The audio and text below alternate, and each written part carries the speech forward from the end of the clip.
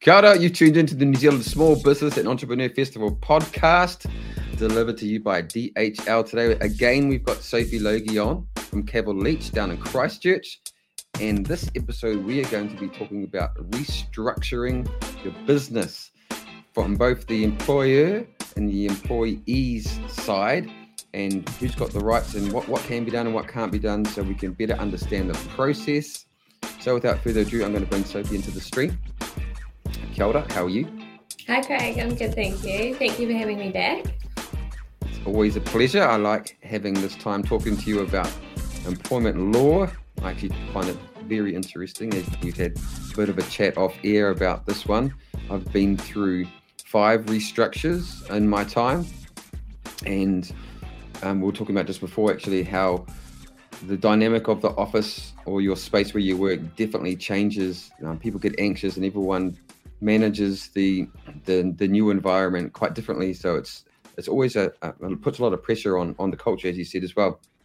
Yeah, absolutely. And I think that's something that sometimes employers don't take into account necessarily before embarking on this process as well. And you do hear of organisations where they may have restructured a year or so ago and people were still really feeling quite hurt by it. Even if they've survived the restructure and they've come through the other side, they may have had friends who have left or what have you. So it's definitely a factor which should be taken into account as well before embarking on that process. We also were talking about this. Restructuring is not always a bad thing. So sometimes a business organisation or startups had immense growth, rapid growth, and they didn't really have much of a structure, to be honest. They might have had a CE and then there's a team or a founder and a team, and they need to actually create a business structure so they have a better plan. And then that's very different. So where someone who might have started as a junior or in a new role has a massive opportunity to get into new roles. And that's the way I think about restructures too, because so long as you do a good job all the time, you've got an opportunity to take a step up.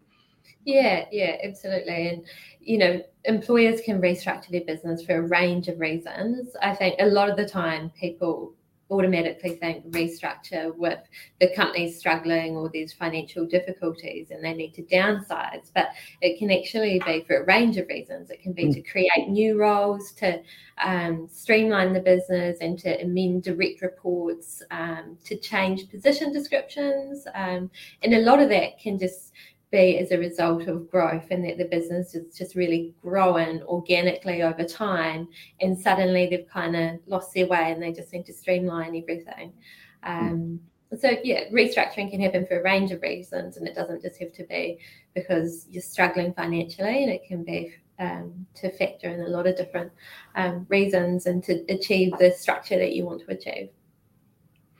So today we're going to be we've got 4 questions we're going to ask Sophie, and we probably, like usual, go off on little tangents, asking little side questions on those. So Sophie, we send questions in advance, so she's prepared, but not for the random ones I've asked. I'm going to ask. So could you give our audience an idea of the process an employer or an organisation needs to go through to implement a restructure? Yep, absolutely. So the first step for any restructure is to prepare a written proposal document. And so that should generally cover, first of all, your reasons for why you're proposing what you are. So those are your business reasons. So if it is for financial reasons, then you would be setting that out, and you should also be providing evidence to support that if you can.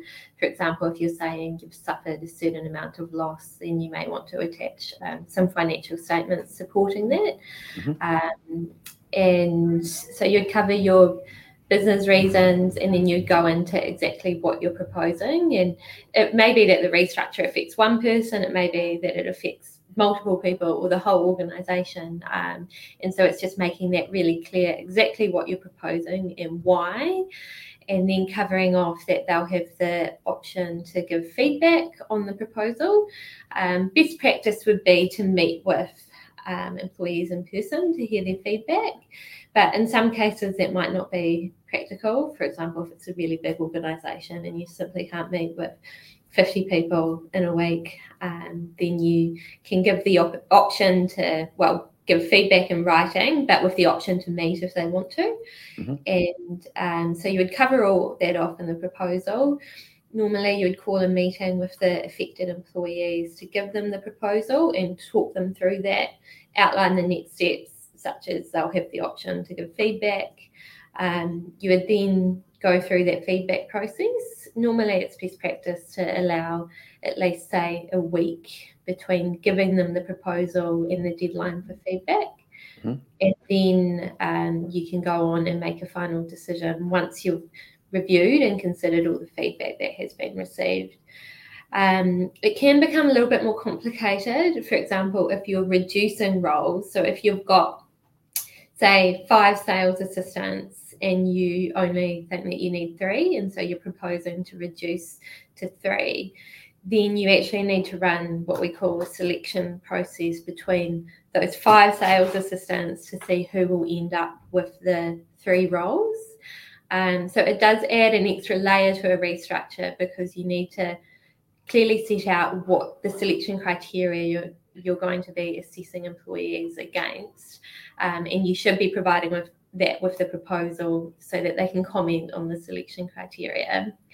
And so once you make your final decision, you would then go through the selection process with those employees to see who would be offered the 3 roles.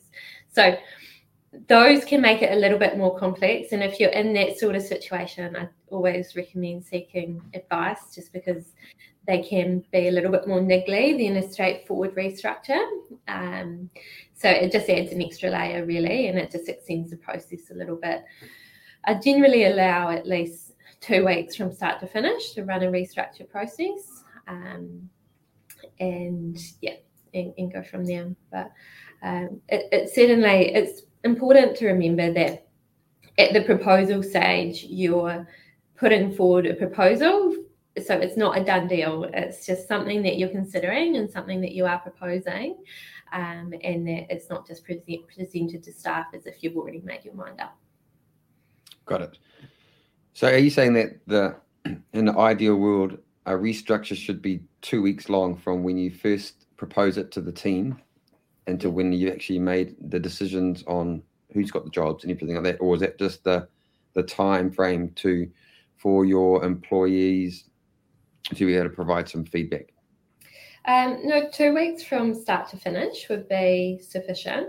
It entirely depends probably on the nature of the changes you are proposing, but you can do it potentially on a little bit more of a condensed time frame as well. Just kind of best practice, I'd like to say, to allow 2 weeks to give the proposal, give them time to consider it, meet with them, hear their feedback, consider that feedback, and then make a decision. Should be allowing at least 2 weeks just to make sure you're not rushing it through.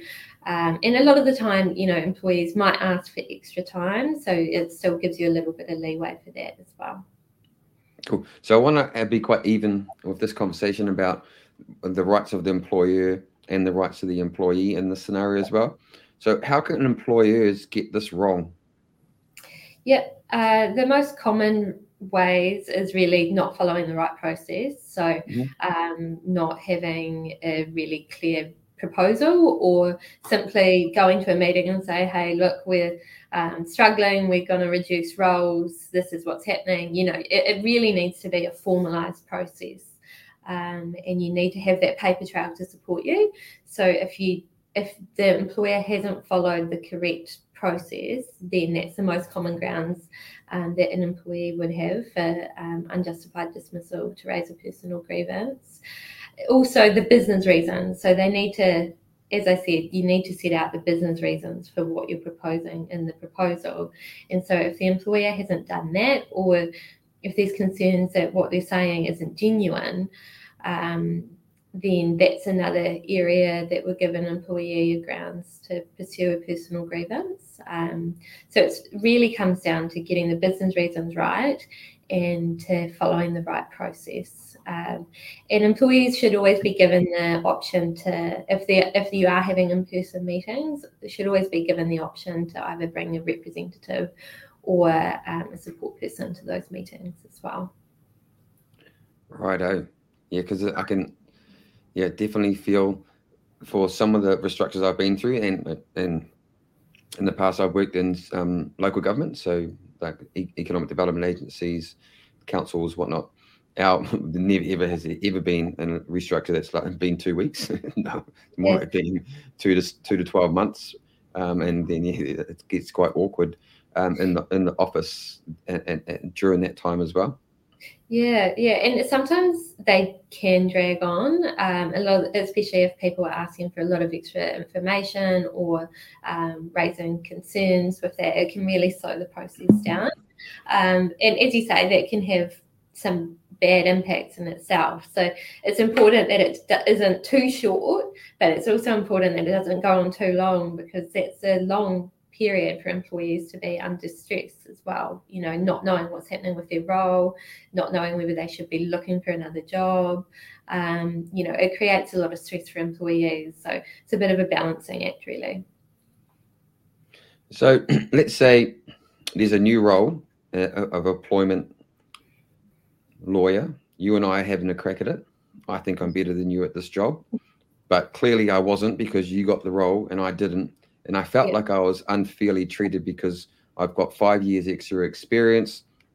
I come with a whole a back catalogue, let's say, of clientele that I'm going to bring to the party as well. And I just feel that it's been a personal decision rather than an actual based on skill and being part of the culture as well, I suppose, team culture. Yeah. What should I do then? Yeah, that's why having a clear selection criteria is quite important in that circumstance, because you normally, when I talk about a selection criteria, you would have specific attributes that you're looking for in a successful appointment, and you would rate each person, say, out of 5 for each attribute, and then tally them up, and you'd have a score at the end. And so it gives you something really tangible to look at, to say this person scored higher, this person didn't, because otherwise it is really, it's hard to justify your decision if you don't have that selection criteria outlining why this person got offered the role over another. And it does leave people feeling like that and being like, well, actually, no, I don't think they've made the right choice. And the employer doesn't have anything to point to defend why they picked that person as well. So a selection criteria is really important in that situation, not only to show that the employer is doing the right process and treating employees equally, but also for employees, and they can say, okay, well, this was my score and I didn't score as highly as others. So it's a really good tool to manage both from an employer perspective and an employee perspective as well. Yeah. And I suppose, obviously, my expectations of my own work was up here, but actually it was down here, and you were better than me, and that's why you got the job. Anyway, let's move on. I'm still sad about that. Sorry about that. Yeah, sorry. You're doing all right. So what are there's roles that are going to be disestablished, right? So there's the account manager might change to be a BDM or a sales executive, or a digital manager might be split into 6 roles, because that's the focus. You want to go to TikTok, LinkedIn, and you want to have experts in each of those spaces. So what's the guidelines for disestablishing a role and establishing a new role? And let's just say it's an account manager to a business development manager, which is quite different. Yep.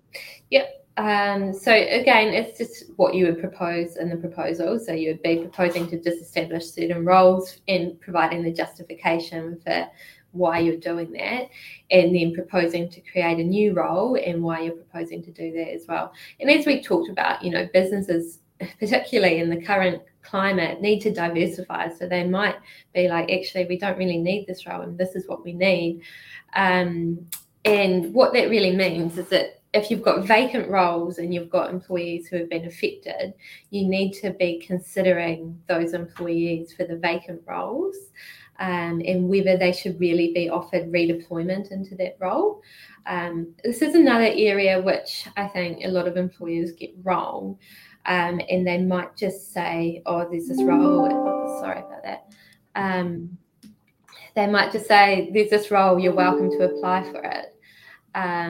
When they might actually have an obligation to redeploy someone into a role.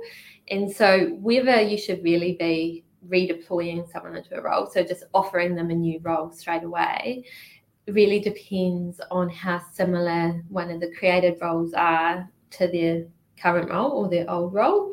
And if they're substantially similar, then it is a role that they should be offered.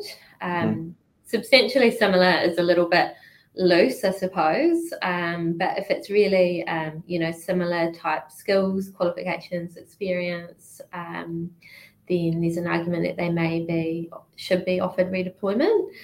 The obligations of redeployment have gone through the courts quite a bit, and there's obligations suggest from those sorts of cases is that you really need to be offering redeployment even if a little bit of upskilling or training might be required. So if an employee might not necessarily have all the skills and experience they need, but they could do the job with a little bit of training, then they should be offered that role. And yeah, this is definitely an area that lots of employers do get wrong. And it shouldn't just be, if it's clearly something they could do based on the position descriptions, then they should be offered that. And this is something that a lot of the time they do get wrong and just say, oh, there's this role, you can apply for it, or something like that. I've been in a scenario where we had a restructure, and I thought that there's a new role that was created, which was a team manager. It wasn't the team that I was in, but it was another team, and there was an obvious choice. The person was really, really good at the job that they're already doing, and they're already showing leadership attributes or traits with the team already. So they're already sort of acting in that role, even though they weren't doing, there was no role, right? And then they created this new role, and then all of a sudden this random who no one ever heard of from outside of the organization came in and got that job. And then the person who was epic left because they're like, that sucks, because was, I felt I was already doing that job anyway. Yeah. So what could you do then? Because when can you start sending it outwards for people? Because there are there's ridiculously skilled people out there right now who have used to have a job, COVID's released them, and now there's content creators, marketers, sales managers, people who have used to be in tourism or events and now are out in regular jobs, I call them now, because tourism and events are not regular jobs in my opinion. But anyway, what can you do? Yeah, so you definitely have an argument potentially for that you should have been redeployed into that role. It would really require assessing kind of your position description against the position description for the new role, as well as just your general capabilities and how you meet those criteria that are in the job description in order to justify why you should have been offered that role. So if you did have real concerns around that, then you could certainly raise an argument to that effect, that saying you should have been offered that role as a redeployment opportunity. Particularly, that would be if your role no longer existed, I suppose. That's when the obligation to redeploy really comes in. But if it's just a newly created role and your role is still there, then that obligation of redeployment isn't the same, because you've still got your existing role, and it might be that they've just they might have found someone that they think is better suited. So the obligation isn't quite the same if you're still employed, but if your role has been disestablished, then they really need to be considering you for vacant roles, and that's where the obligation of redeployment really comes into it. And just to finish off that story, true story, the person that they hired in was rubbish, alienated a lot of our accounts, and then left. Yeah. And again, this is something you need to be really careful about, and to really think through all the effects of a restructure, because if you're bringing in people above other people and changing their direct reports and that sort of thing, it still can affect others. And if you're bringing in new roles that cross over to other people's areas, then it can create some animosity in the workplace. And so and I think just finally, like a lot of the time, what people get aggrieved about is really little practical things that I think employers should think carefully about. You know, if you are making decisions to terminate someone's employment based on, so you've made them redundant, and you're giving them notice and you're saying, look, we won't require you to work your notice. Here's your box, get out the door today. Those little things can really aggrieve people, and that's a lot of the time where personal grievances come from. I just really recommend to remember that they are an employee. They're not leaving due to any fault of their own. You know, put together the farewell morning tea, still go through those processes that you do for a normal employee, and don't just make them feel like they're being pushed out the door, because that's when a lot of the time they feel like they've done something wrong and that it is personal. So just keeping in mind little tips like that, and when you are meeting with them, that you're saying, you know, this is the reasons, making clear that it's not personal, it's based on roles, it's not based on people. So little practical things like that can actually go a long way in these sorts of processes. And sometimes those decisions are made on economic or global reasons that are outside of an organisation's control. As an example, COVID, March 2020. Yep. You know, the borders shut. No one could come into New Zealand from outside of New Zealand unless you're a Kiwi or you tried to come home. So then the international sales development managers from a lot of tourism organisations, their role was not needed anymore, because they couldn't go overseas and no one was coming back, and there was no end to that. So a lot of those types of roles were either changed or molded into something new, or just completely disestablished, and those highly skilled people are now out in a different industry now. So there are other environments that impact the decision or the reasons why a restructure happens as well, and those really stink, because they're outside of the control. And so sometimes you need to have a little bit of self-awareness, going, well, I can sort of understand why. In that situation, it might be quite obvious that there's no real need for that role going forward, but that still doesn't mean that the employer doesn't have to go through the right process. So you still need to make sure that the process you're doing is still really fair to employees, and that they're given the opportunity to give feedback and that sort of thing. And always look at the employment agreements before you start any restructure process as well. So look at what entitlements employees have. In the case of redundancy, most of the time it'll set a period of notice, but it's actually quite uncommon in New Zealand for employment agreements to provide for redundancy compensation. I'd say probably 90% of the employment agreements I see say that no redundancy compensation is payable. In some cases, like in Australia, it's prescribed by law. So there's a certain period, certain amount of compensation that employees receive in the event of redundancy based on the length of service. But we don't have anything like that here. So it's just really governed by whatever is in the employment agreement. Interesting stuff. So the last question I'm going to ask is, there's a newly established role. When can you go public? When can you say, look, the role that we need right now, in addition to the ones we've already got, so I'm removing these two roles and we need someone who can create content and write and do the job that you're doing as well. And I don't feel that the two of you have got that capability yet. Or let's just say this as an example. So when is it okay to go out? Yeah, you'd need to have really rounded off the process with those people who have been disestablished. So if say, for example, they didn't necessarily have the skills and experience to be redeployed, but they expressed an interest and they said, look, I want to talk to you about this role. I think I could do it. You would then need to go through that process with them and assess them against the position description. When you are creating new roles in a restructure, you should be providing a position description for any new roles so that people can really assess whether they can do that role or not.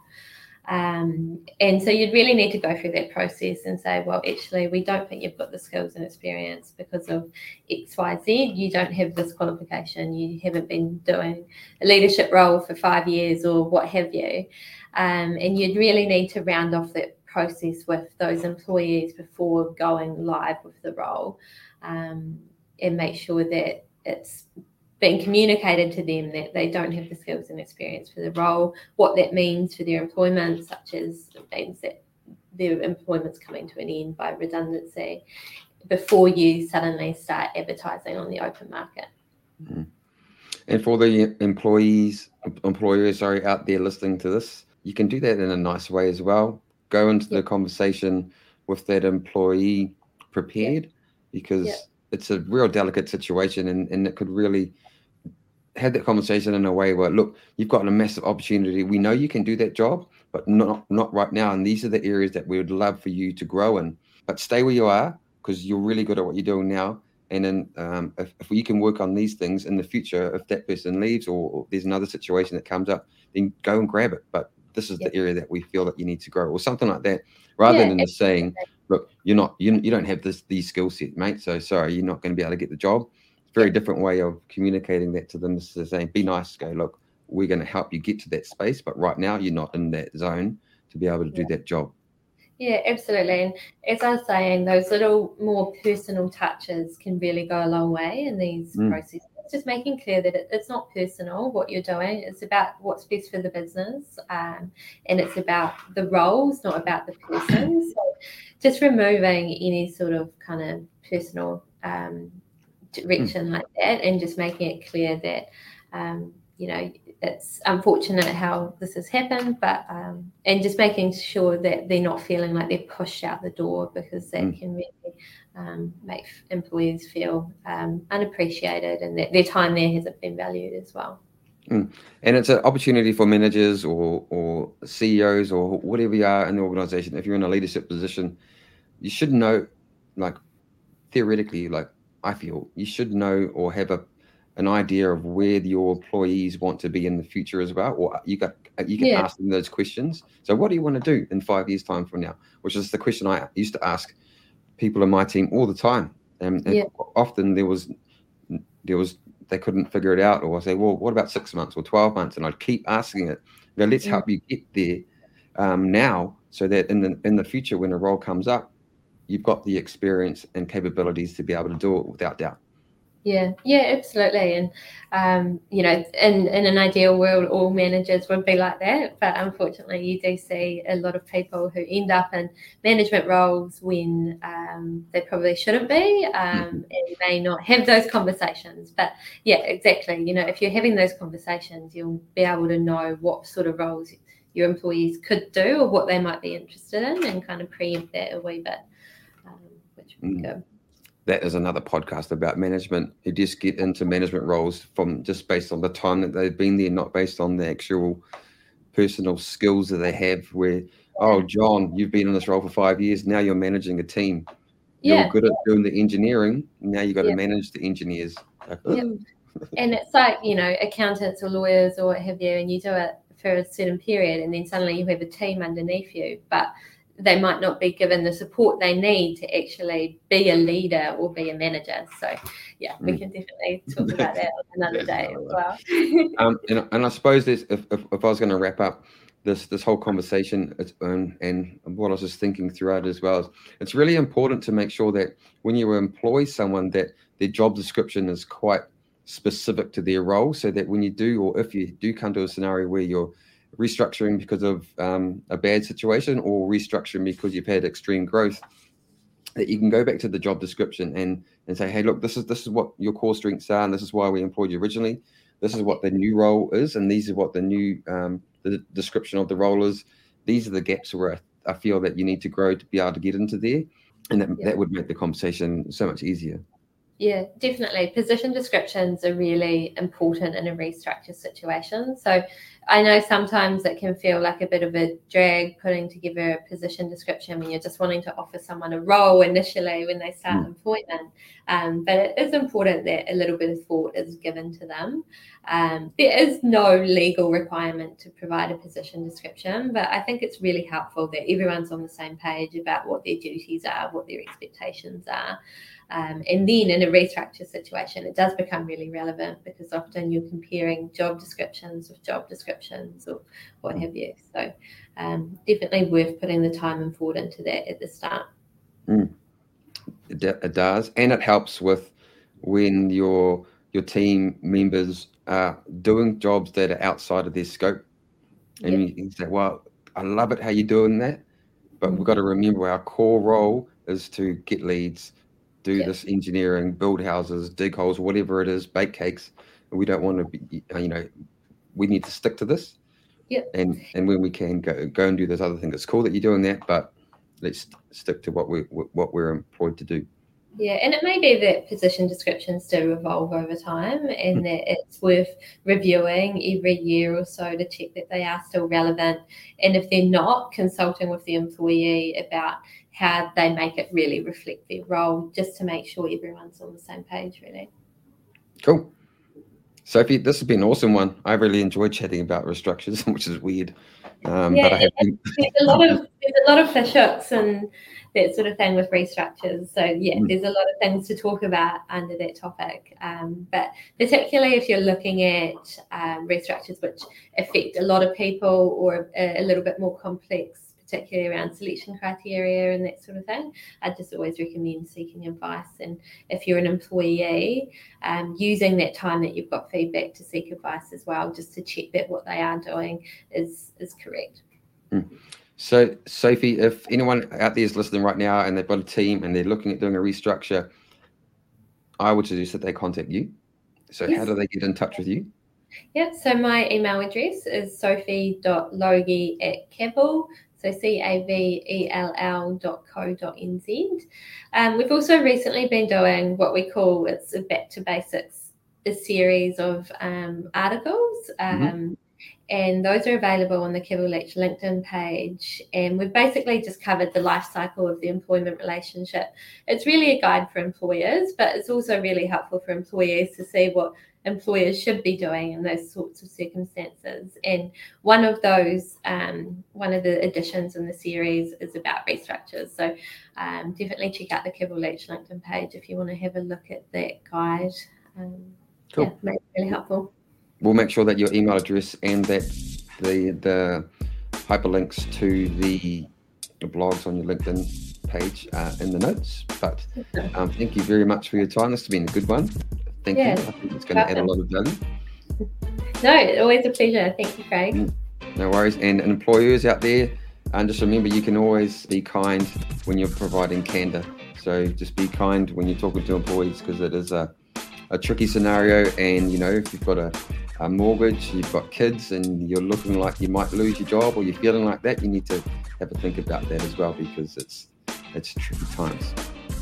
Thank you so much for tuning into this podcast. We really do hope that it's added some value to you. Did you know that we've actually got a physical event in Auckland, New Zealand this year in November, on the 8th and 9th of November at the Vodafone Event Centre? Jump onto our website, www.nzsmefestival.com, for more details. But otherwise, you have a great day. Keep being awesome and keep being kind to your employees too, please.